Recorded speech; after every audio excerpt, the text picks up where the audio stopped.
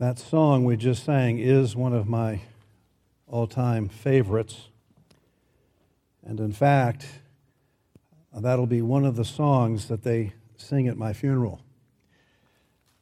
Now, this will be a surprise to no one, but I've already started making notes to pass on what I want to happen. I want to have my one last word, I guess. And they wouldn't dare not try to grant my final wishes, right? Well, 2 weeks ago, I brought you a message from Jesus over in Matthew 6, and if you were not here, I entitled that message, Beware Treasure Seekers. And because Jesus, there and in numerous other places, warns and cautions against the potential imbalance in our worldview between earthly wealth as opposed to eternal wealth. Earthly treasures, material possessions, can be deceptive. Jesus told us that we can't serve God and mammon, that is, God and money. Jesus told us, as we looked at it back then, that where our treasure is, that's where our hearts will be. And where our hearts are will reflect and direct what our true priorities and affections in life are all about. And this is a significant dimension of being a disciple of Jesus. Are you aware that almost half of Jesus' parables deal with material riches? For example, we referenced it, but we didn't look at it in detail, and we won't this morning, but one of his other parables, the rich farmer over in Luke 12, is the man who started gathering so much, he took pride and confidence in building bigger barns to store more and more stuff, and then all of a sudden he died unexpectedly. And Jesus' comment about that parable was, so is the man who stores up treasures for himself and is not rich toward God. Jesus actually says, you fool. So is the man who stores up treasures for himself and is not rich toward God. Now, despite the grain of truth and the bumper sticker you've probably seen around town, money can't buy happiness, but it helps you to choose your own misery.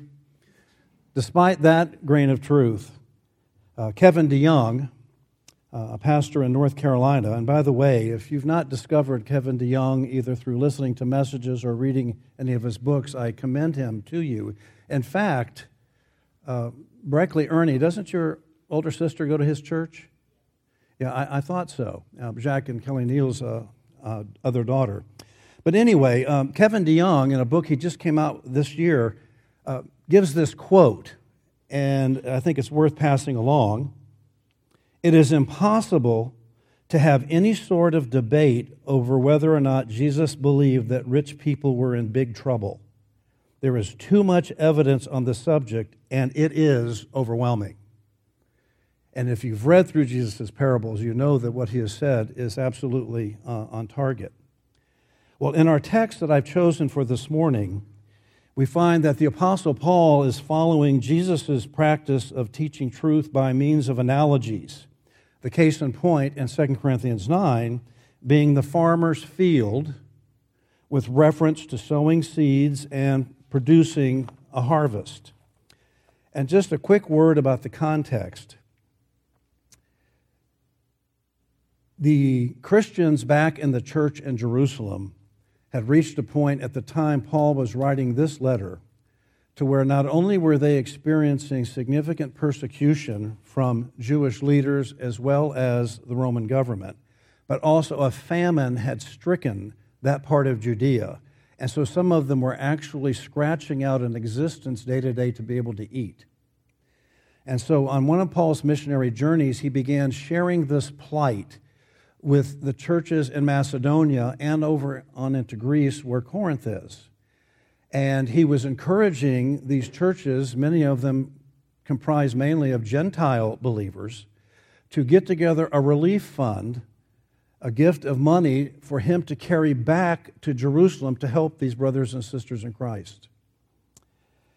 And apparently, a year earlier, the Corinthians had made a gesture to contribute, but for some reason they had not followed through.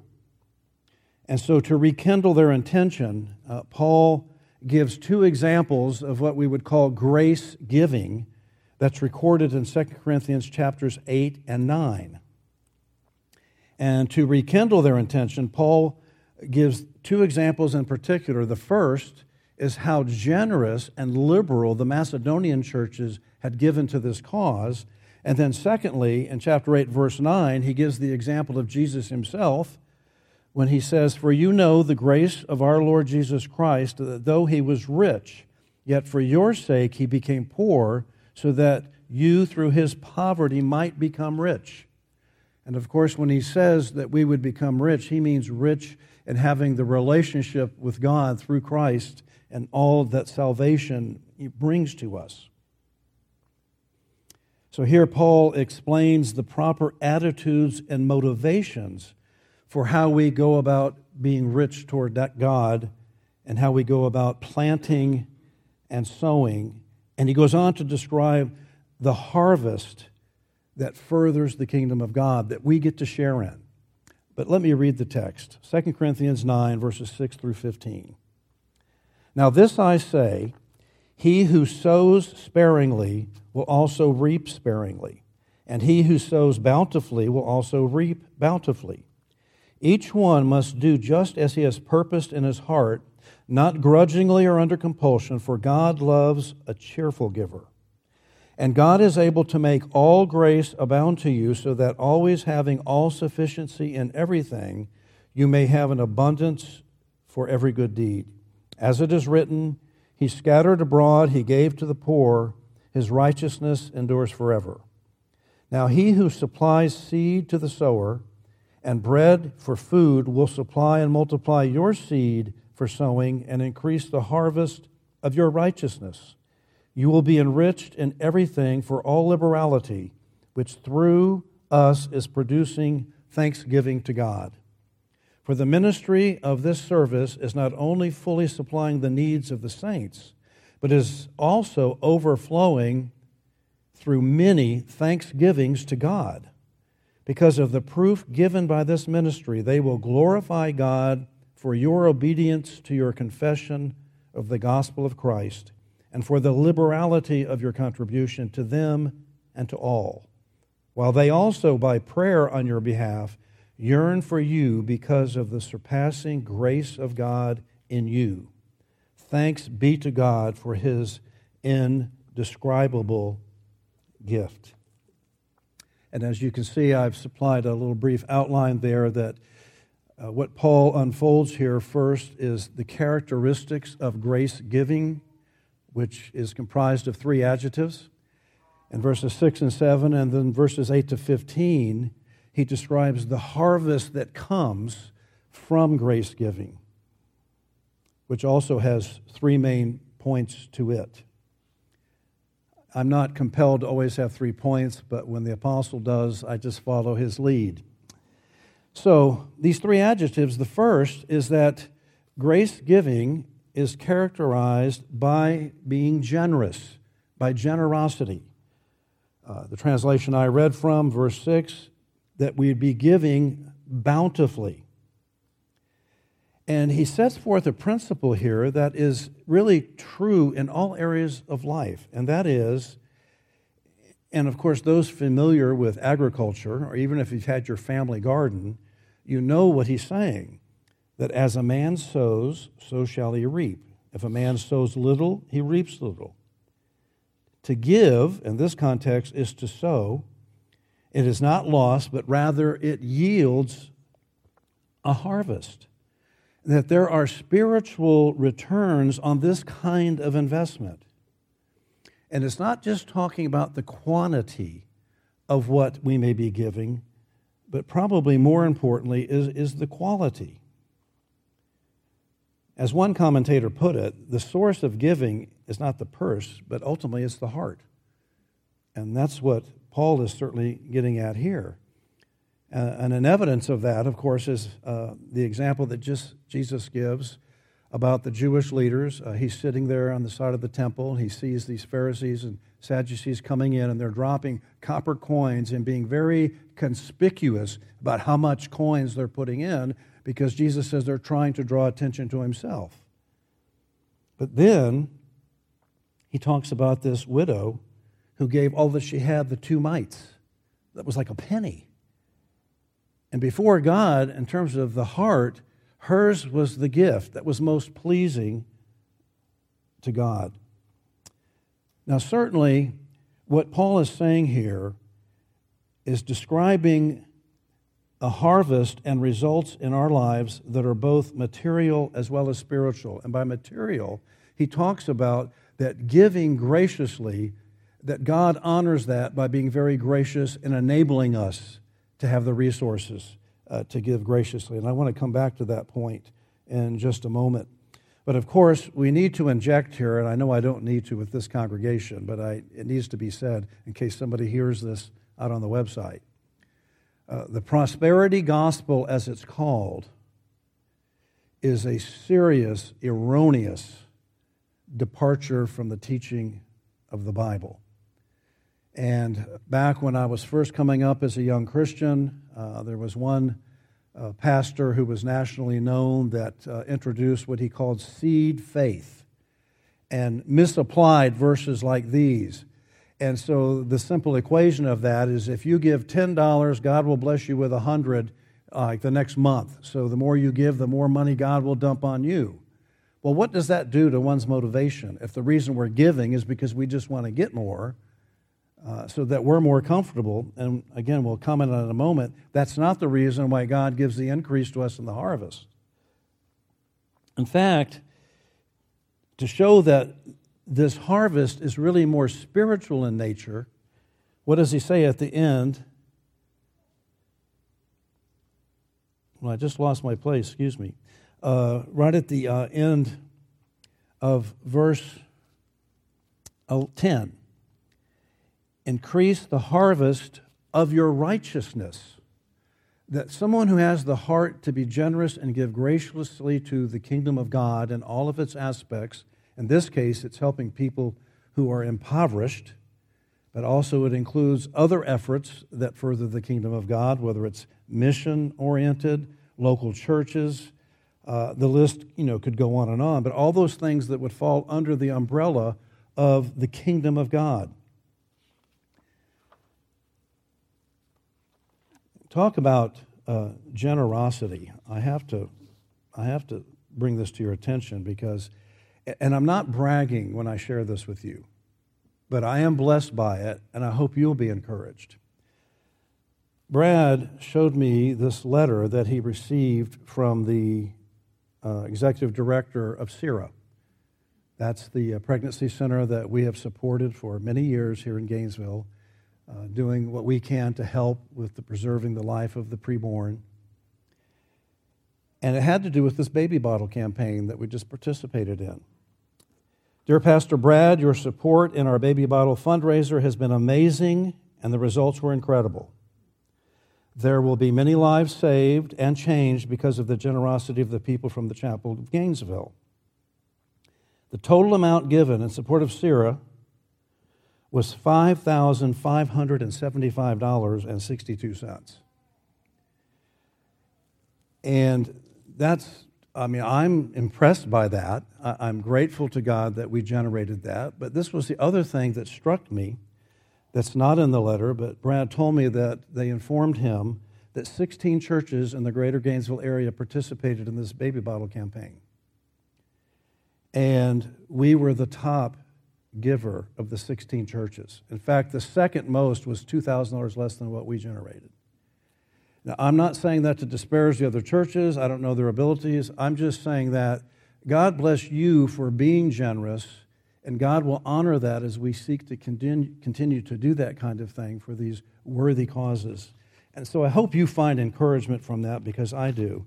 And again, we give thanks to God because of some of the other things we will acknowledge here in this text, that we don't take credit for that. It's not like, aren't we just super?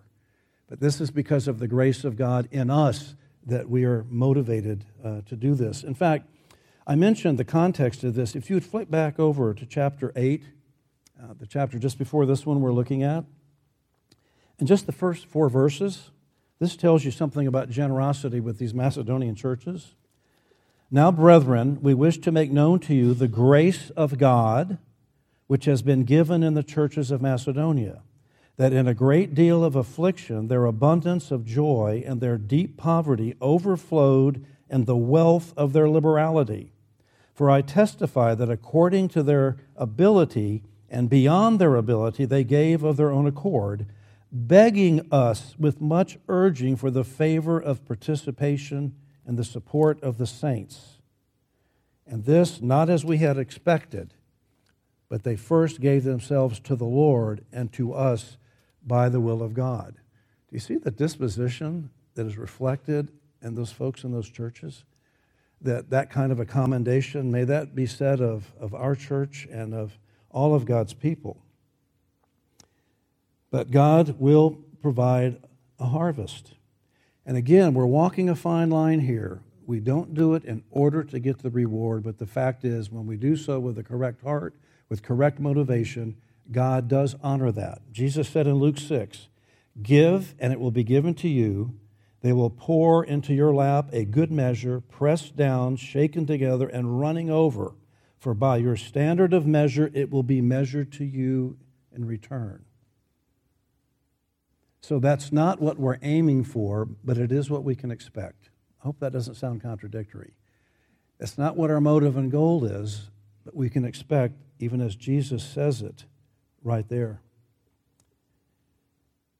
It's possible to give selfishly, and that's one of my concerns about the prosperity gospel. How much of this is self-centered in giving money with the anticipation I'm going to improve my own financial status by doing this, rather than thinking, I have the joy of giving this because it's going to help further the cause of Christ. The second adjective is that grace giving is purposeful. Give, as he says there in verse 7, for each one must do just as he has purposed in his heart, not grudgingly. The word there in the Greek New Testament for purpose just simply means to choose beforehand. So he's saying that we should be thinking in such a way that we are planning and calculating how we can give, how much we will give. And so we give as we have decided in our own heart. I think this helps bring a correction to perhaps that casual attitude that we just sort of give on the spur of the moment. Oh, I happen to have some cash in my purse, I'll throw it in the plate. It's not to be a giving that is emotionally driven. It's not to be erratic, but it is to be something that we have purpose to do, that we have prioritized this cause or that. One paraphrase on that verse translated it, everyone should do as he's made up his mind to do. You know, I think often we sometimes slip into this mistaken notion that we know the New Testament and Jesus has such an emphasis on our heart, what's going on with our heart. And sometimes we forget that that was also integral to the understanding that was given to Israel about how they related to God.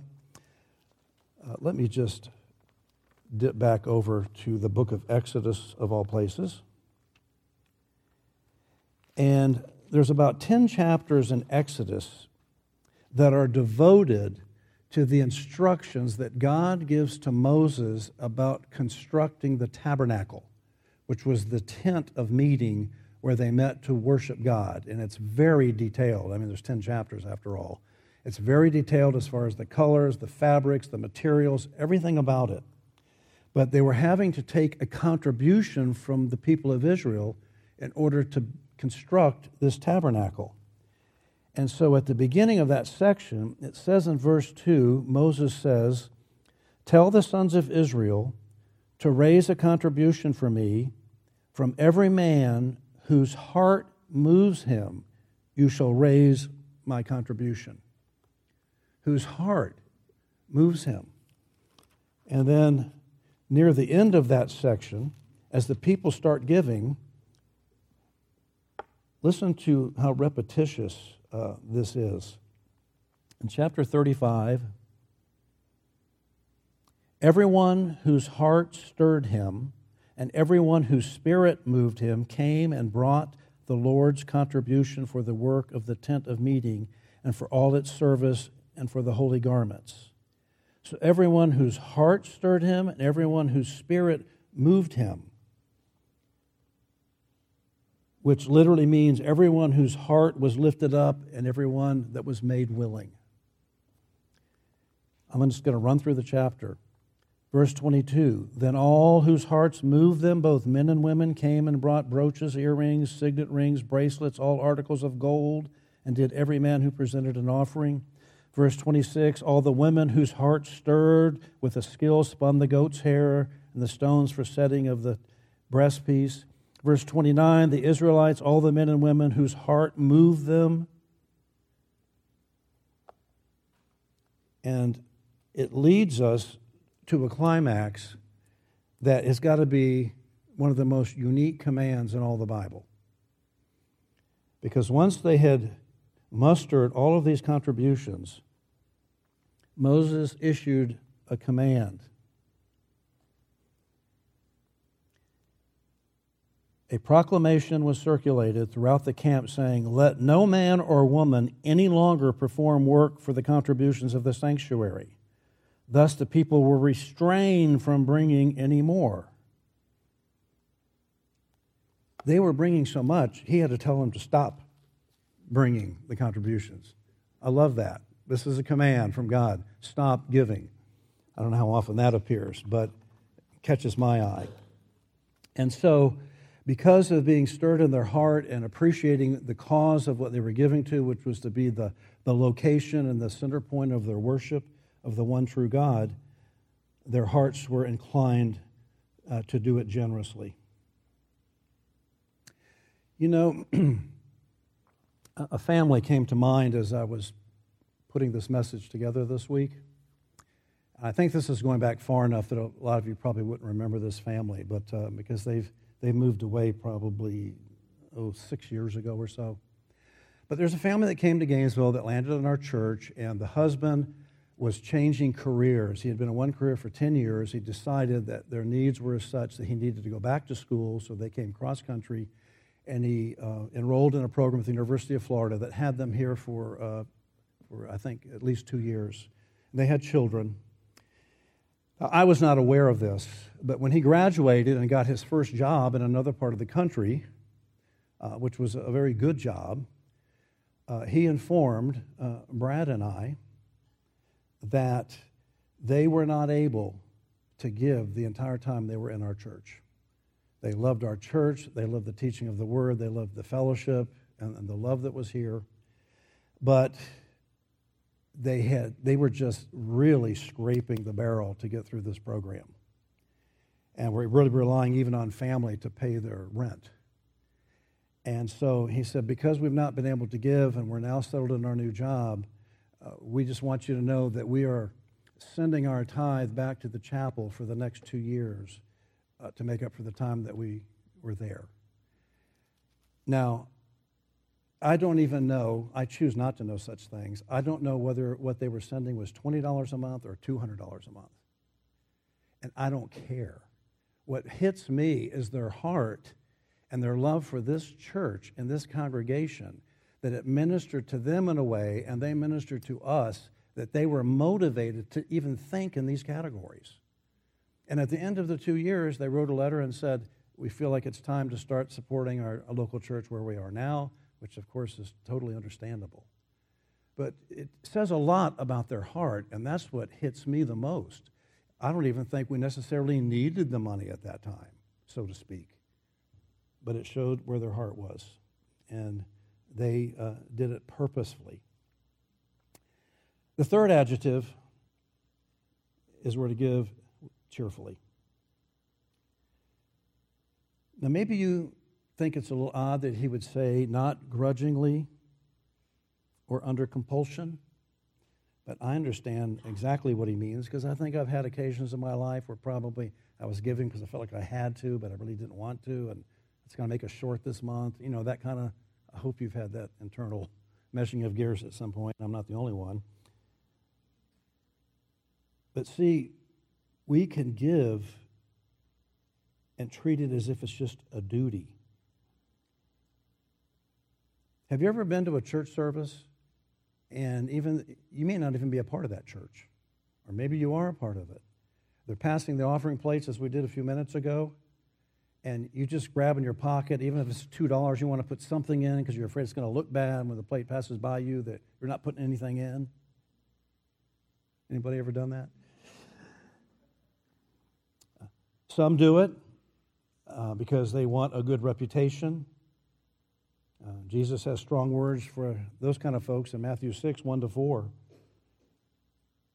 No reward in heaven is what he says about these people that want to make a big show of what they're doing to give at that time to the temple. Look at Ananias and Sapphira. They weren't required to give up all their property, but they claimed they did even though they were lying. So why were they doing that? They wanted to look good, and they wanted their reputation to be good amongst the rest of the church. Some people give just because it's an income tax break. Now, don't get me wrong. I think to be responsible stewards, it's good to take advantage of every break there is that the IRS gives us. And certainly that's a benefit of it. But it shouldn't be your main reason.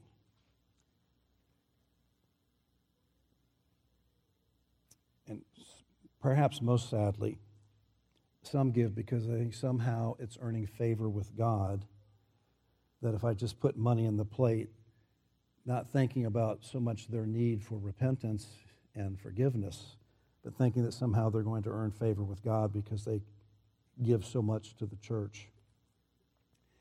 So, grudgingly, under compulsion, we want to be careful, again, that we're giving because God has blessed us and enabled us to be in a position to give to his work. Some churches, as you know, give giving financially a bad name. They use high-pressure tactics. They use emotional manipulation. My wife's parents were a part of a very large church, huge, in a very, very wealthy area of Miami, red brick, white steeple, a couple thousand people. And they had a big thing to increase their budget and do some major renovations. And they had a huge scroll mounted at the front of the church, and people walked up and wrote a figure and signed their name, what they would give. Now, I hope that makes you shudder. It makes me shudder. But anyway, they signed their name of what they were giving, and so people were asked, to commit how much they would be giving to the church the next year. Well, my father-in-law was quite surprised when he got a notice from the church, like you would get from MasterCard. You're behind on your giving. And he was confused because he filled out the form, but because Priscilla's mom was also working, she thought he was filling out based on his income, and she was filling out one based on hers, whereas he filled out his to cover both their incomes. So that made it look like they were short. So he got the letter, you're delinquent. I don't know. That just rubs me wrong. I had to get that out of my system. But cheerfully, I'm sure you've heard this 100 times, but it is humorous. The Greek word there is hilaros, where we get our English word hilarity or hilarious. And he says we're to be a cheerful giver or a glad, merry, a joyousness as we're giving. It's interesting. Maybe you hear a pastor from time to time reference the Septuagint. The Septuagint was a group of Jewish scholars about 100 years before Jesus who got together and translated the Hebrew Bible into Greek, since so much of the known world was speaking Greek. So they translated the Hebrew Bible into Greek. And so sometimes it's interesting to see what Greek words they use to reflect the Hebrew word. And they use this word in the Septuagint to translate Psalm 104 And the Hebrew word was tashal, which means to make one to shine or to make shining. And so you add that thought that we are giving in such a way that even our faces would shine as we give.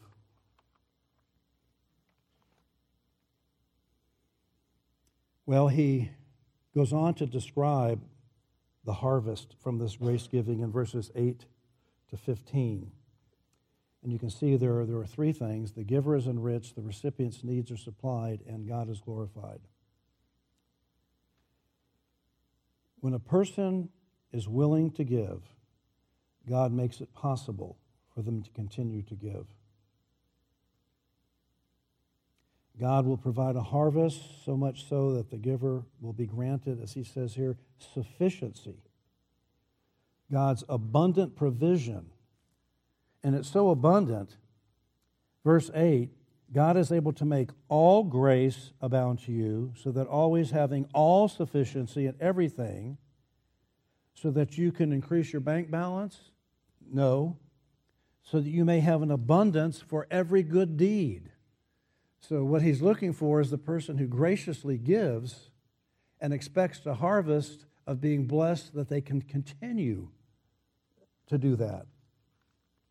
And God will always honor that. We had a couple of electricians come over to the offices the church is renting for the staff, and there were two guys, an apprentice, and the older guy, and the younger guy had a T-shirt, and I've seen this, "You can't outgive God," was on the front of his shirt. Kind of an interesting message for an electrician, but anyway,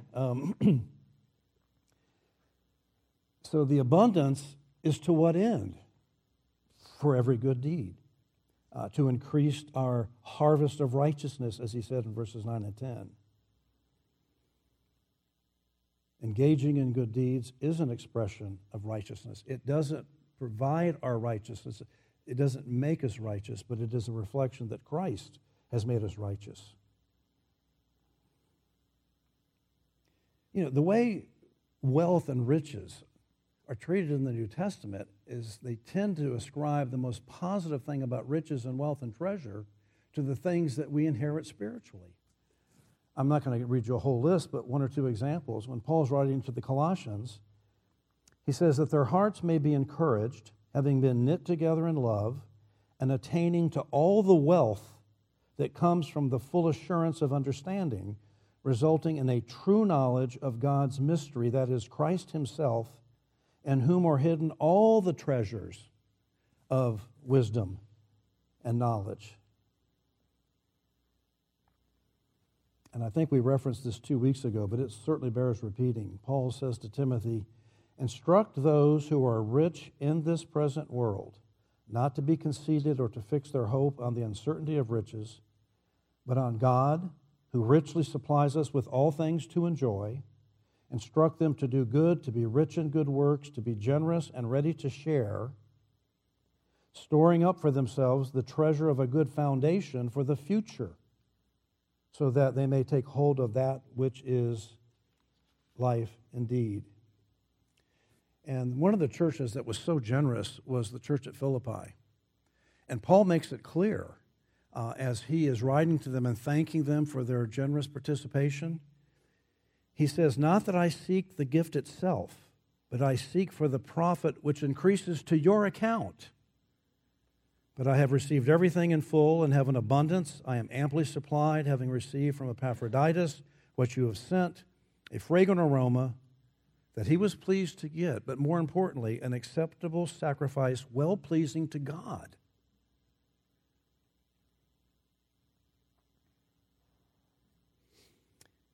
Of course, the practical need is met. The recipient's needs are supplied. And as their needs are supplied, it strengthens the bond of fellowship. How do you think many of the Jewish believers in Jerusalem who don't know where the next day's meal is coming from receives this financial gift from these churches in Macedonia? Don't you think that knit their hearts to those folks they hadn't even met? And in fact, he says, that very thing. He says in verse 14, while they also by prayer on your behalf yearn for you because of the surpassing grace of God in you. He said at the end of chapter 8, verse 24, openly before the churches, show them the proof of your love and of our reason for boasting about you. So it helps to ignite prayer for each other in this kind of grace giving. And also it is a demonstration, it's a proof of their love for fellow Christians that most of them will never meet. So it fuels prayer on the part of those giving for those in need and those in need receiving and appreciating that. And my former pastorate, the church had a sister church in Haiti. And the first time I went down with the group, I suppose, Tom, they still do this. There's some time during the days we're there where you sit with the pastor and all the deacons of the church in a big circle.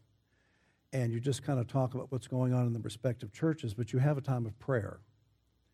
And we went around and asked for prayer requests, and they were personal as well as church-wide requests. And one of the people in our group asked prayer for his wife back in Gainesville because she had gotten a very serious medical diagnosis. Well, we returned, and then a year later, we were back.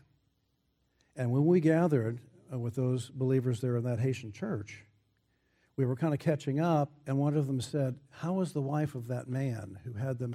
This is a year later that they've been praying. I didn't even remember the guy had asked for prayer.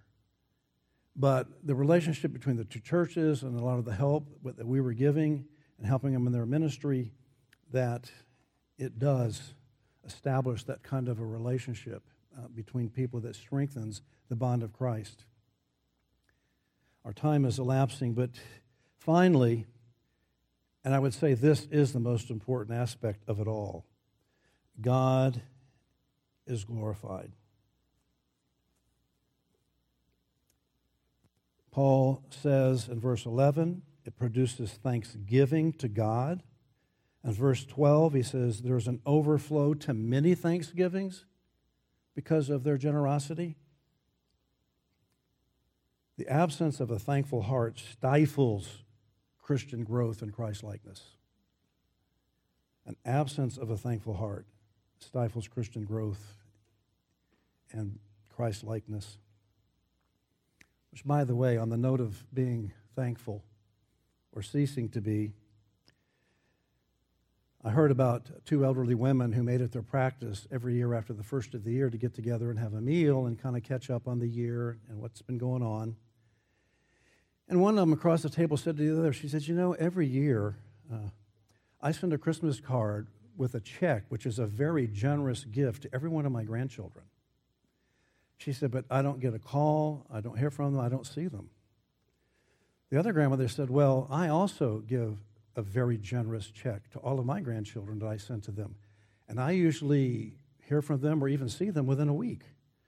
And she said, how does that happen? She says, I forget to sign the checks. That's a tip for the grandparents here today.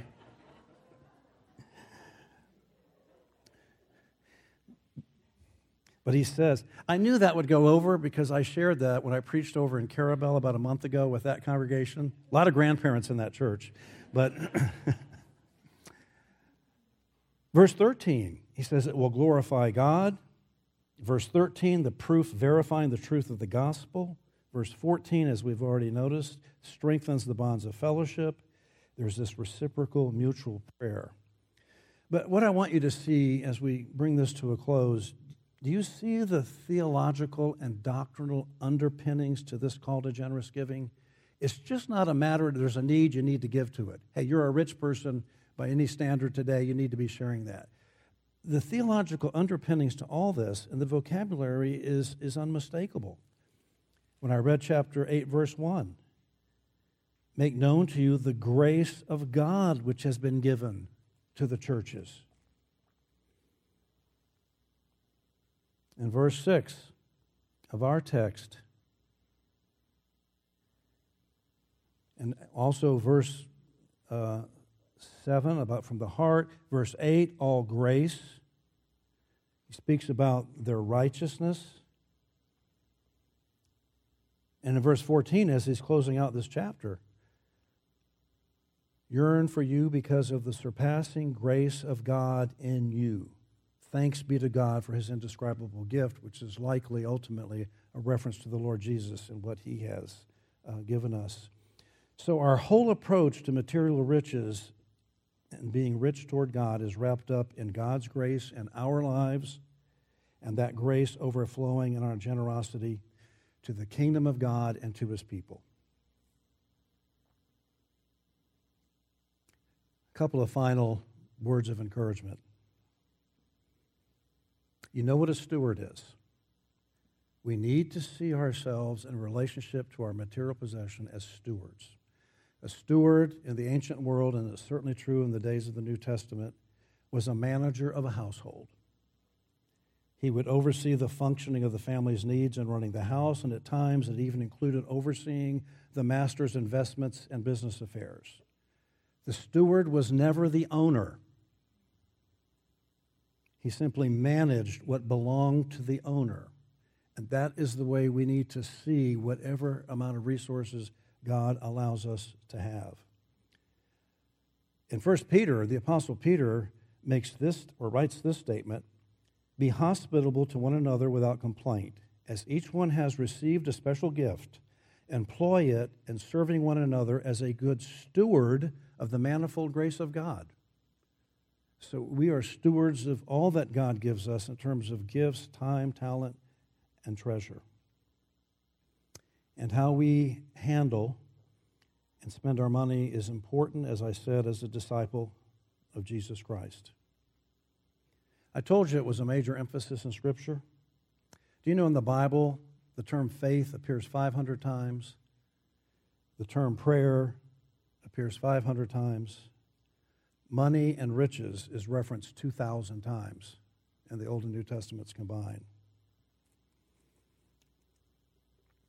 Martin Luther, we've been talking about him a lot during this Reformation season and the first hour at 9 o'clock. I think he says this somewhat tongue-in-cheek. It's kind of hard to know with Martin, but once he said there are 3 conversions necessary to eternal life: the conversion of the heart, the conversion of the mind, and the conversion of the wallet. And he said the latter is the most resistant. But we would do well to remember what it says in Deuteronomy 8:18. "But you shall remember the Lord your God, for it is he who is giving you power to make wealth." The New Testament and Jesus are not anti-rich per se.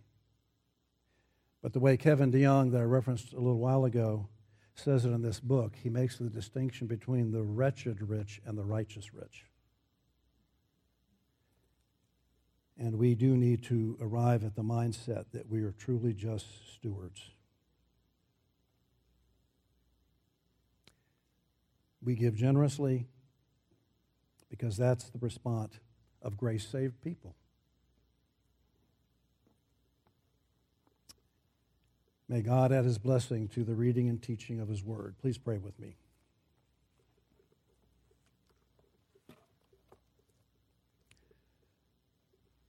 Our Heavenly Father, the number of people in this room this morning represents a diversity of resources, of income.